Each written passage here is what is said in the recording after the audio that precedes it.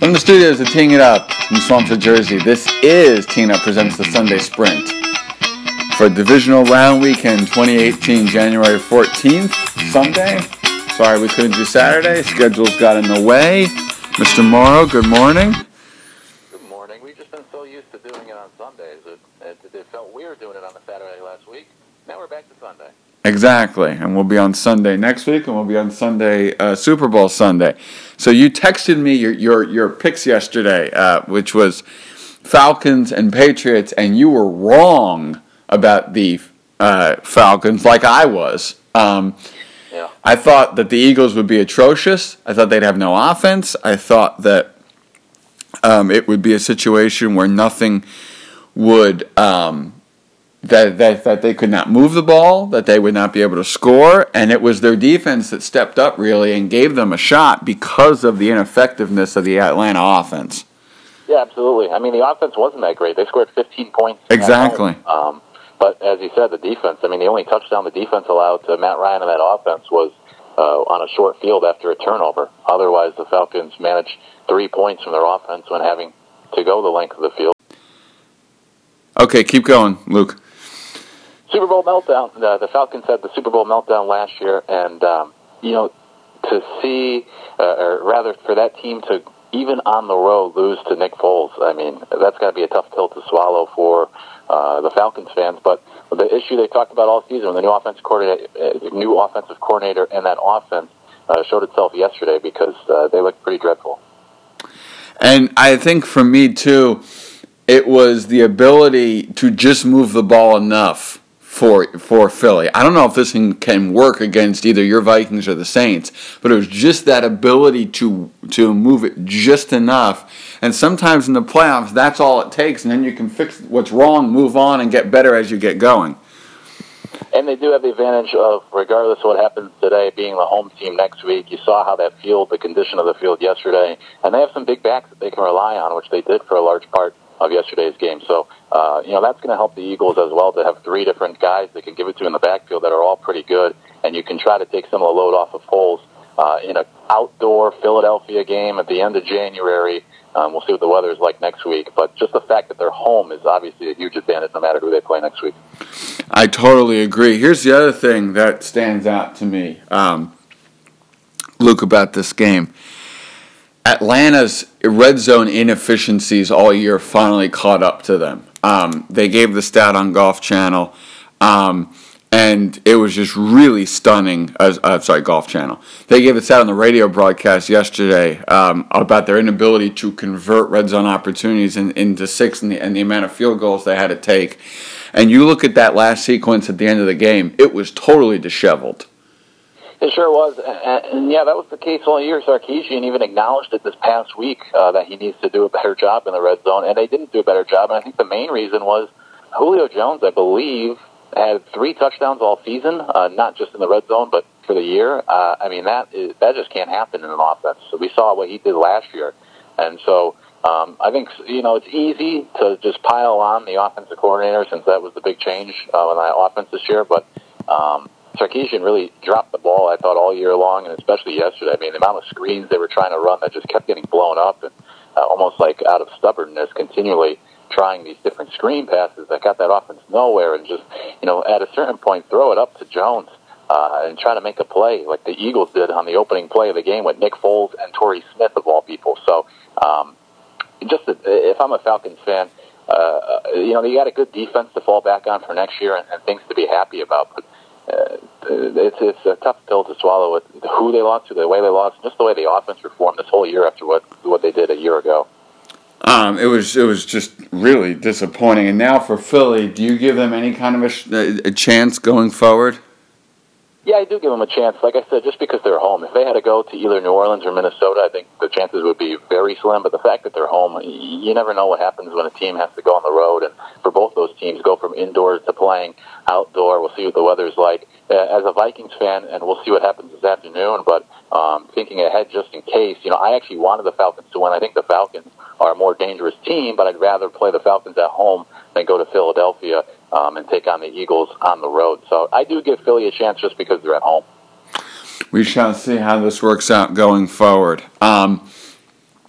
And now we're in a scenario where Saints-Vikings, and this to me comes down to Case Keenum. We saw yesterday how effective quarterbacks and effective offenses can get it done. We'll get to the Patriots in a minute.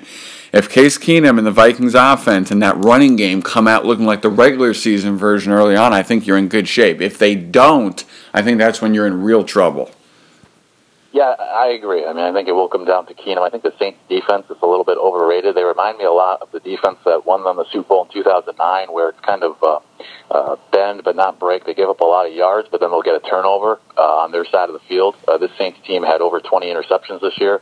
A lot of them came at home, though. It's not the same defense on the road, and the Vikings exploited that defense on the road in Week 1 for over 400 yards. Now, it is a different defense. Different offense for the Vikings as well, but we saw what the Panthers did last week to them as well with the amount of yards and points put up. So when the Saints defense isn't getting turnovers, you can have a lot of success against them and certainly move and control the football. With that said, Case Keenum only 2 interceptions at home this year. He, too, much better, like most players and teams in the NFL, much better at home than on the road. The other interesting thing at the quarterback position, don't forget, Sam Bradford activated to the roster this weekend.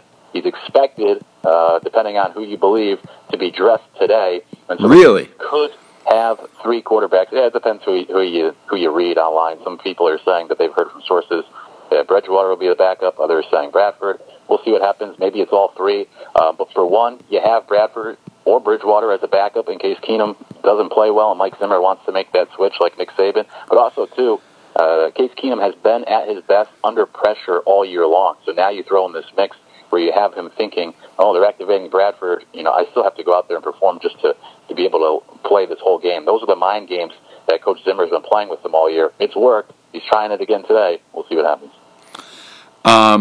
We are going to skip this game for a second and come back to it. Let's just finish up Titans-Patriots. You and I both thought this would be a blowout. It ultimately was.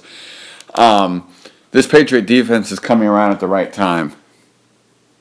Yeah, and just in time, it looks like to lose the defensive coordinator. But, it's funny because that defense on the year allowed the 4th most yards in the league. But similar to the Saints, a lot of yards, but what matters most is the points, and they were towards the top 10 in points allowed. So there's the ability there to be able to move the football on them, and then it's just finishing off the drive. They found a way to get after the quarterback late, especially yesterday. But for the Titans, I think it was more so just a disappointing effort on their part compared to the Patriots' defense. The Patriots' defense is no slouch. I think if the Steelers were to win, say, today and take on the Patriots next week, Pittsburgh should be able to move the football. It's just limiting your mistakes so that you can put together those 10, 12-play drives without a blunder that would stall you. The Patriots' defense can be vulnerable, especially if you are able to protect the front. I just thought for the Titans, that was just, as we saw all year from them, a lot of lousy football, and I wouldn't be surprised, even after what the owner said last week, if they move on from Mike Mularkey this week.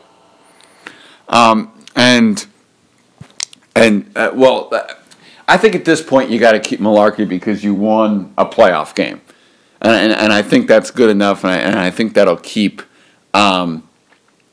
him with a job going forward. What I think is more interesting is what happens on the offensive side, because that offense, Marcus Mariota's growth has been stymied. The offense, especially the offensive line, after they lost that lineman early on the injury, was just not the same. They didn't have the depth there that they needed. It's just really bad. And that's where I think you could see a change. That's the tricky part, though, about that offense is that it is Mularkey's offense. Terry Robisky's the offensive coordinator, but that's Mularkey's, exotic smash mouth offense that they run there. And it's not a good fit for Mariota, and I don't think it's a good fit for today's NFL. So something needs to switch, but even if you bring in a new staff on the offensive side, what needs to change, first and foremost, is Mularkey being able to change his ways and give up his offense and try to adapt to his team and the league today. Yeah, and we shall see how that plays out in the offseason. And a lot of these teams are way ahead in the coaching search. And if you fire an offensive coordinator now, Luke, it's a totally different scenario trying to find somebody of high quality for a team that has the pieces in place but can't get over the hump. Yeah, absolutely. I stress high quality because the Seahawks just hired Schottenheimer as their offensive coordinator. Exactly. All right.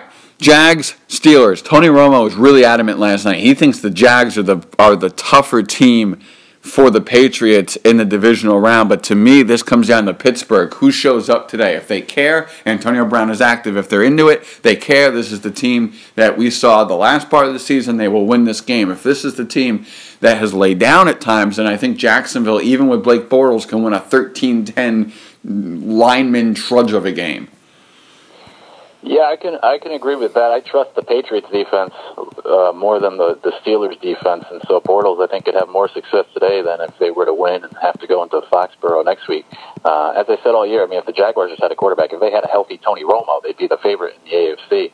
They got everything else, and so the defense is going to have to show up like it did earlier this year. The Jaguars buried Pittsburgh, picked off Roethlisberger 5 times, had him contemplating retirement just because he's a drama queen, but the thing for the Steelers in that game, and for Todd Haley specifically, they threw it 57 times against the number 1 pass defense in the league, and at the time, the Jaguars had one of the worst rush defenses in the league. They since have gotten better, and they only ran it 15 times. Terrible game planning. I imagine the Steelers, with an extra week to prepare for this game, will come out with a better plan to attack this defense, because you can't throw against them 57 times.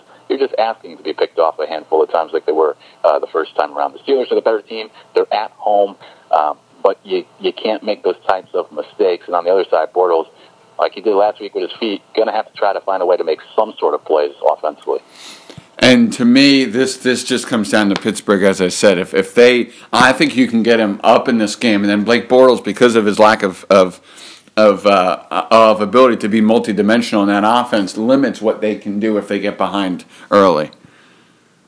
Oh, absolutely. I mean, if the Steelers go on top early on, if you go up by 2 scores, I mean, that's big trouble for the Jaguars. You take away that run game, and the Jaguars are in a whole lot of trouble because Blake Bortles, especially on the road, especially against going up against like a quarterback like Ben Roethlisberger, he won't be able to keep up. So you get an early lead, and for the Steelers, you feel a lot more comfortable. Or if you just find a way to slow down the run game like the Bills were able to do last week, at least against the running backs.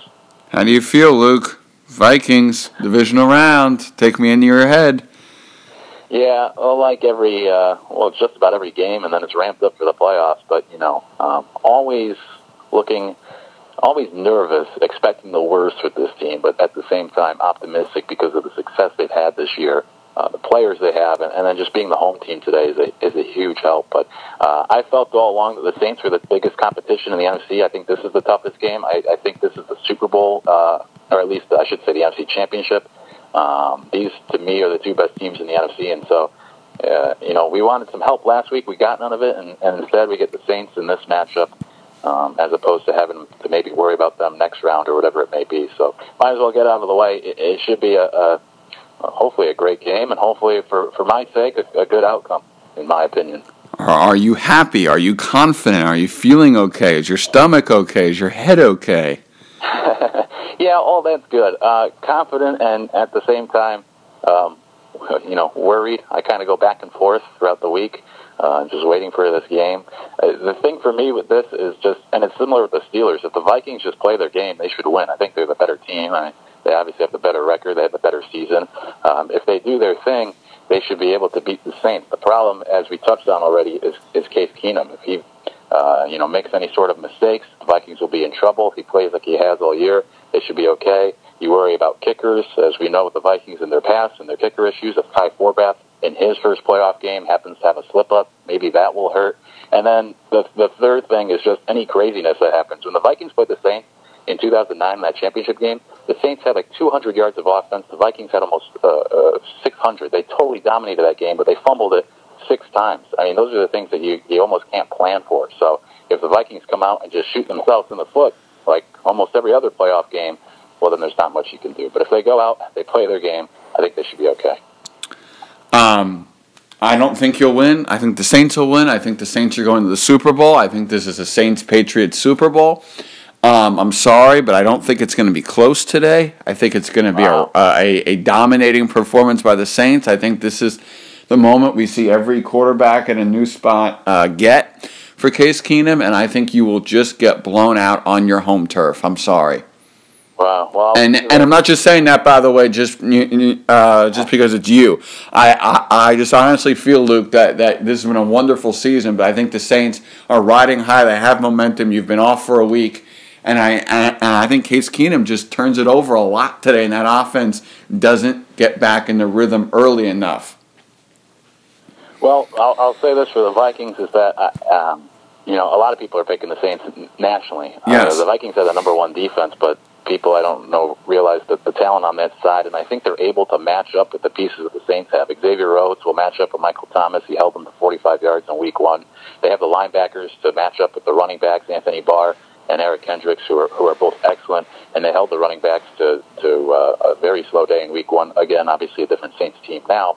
And then you have the pass rushers up front that if you can get after Drew Brees quick enough, get the ball out of his hands, the rest of the team can come up to make tackles because they missed the fewest tackles in the league this year. And offensively, Pat Shurmur is a top candidate for a lot of teams for a reason. He's done an excellent job with Keenum in that offense. And as I said earlier, the Saints are vulnerable. They have the ability to give up a lot of yards, and I think Shurmur will come up with different ways today to take advantage and move the football for Keenum. Again, assuming, like you could say for any team, as long as they take care of the football. Luke, it'll be an interesting day. This is probably the last time I'm going to talk to you between now and, or it could be the last time I talk to you between now and like Wednesday. So I will either talk to you tonight or I'll talk to you Wednesday. But good luck, and for your sake, as a fan, as somebody who's really enthusiastic about your team, I hope for the best, but I don't believe it's coming. Oh, well, thank you very much. We'll see what happens. Skol Vikings. Enjoy your football Sunday, everybody.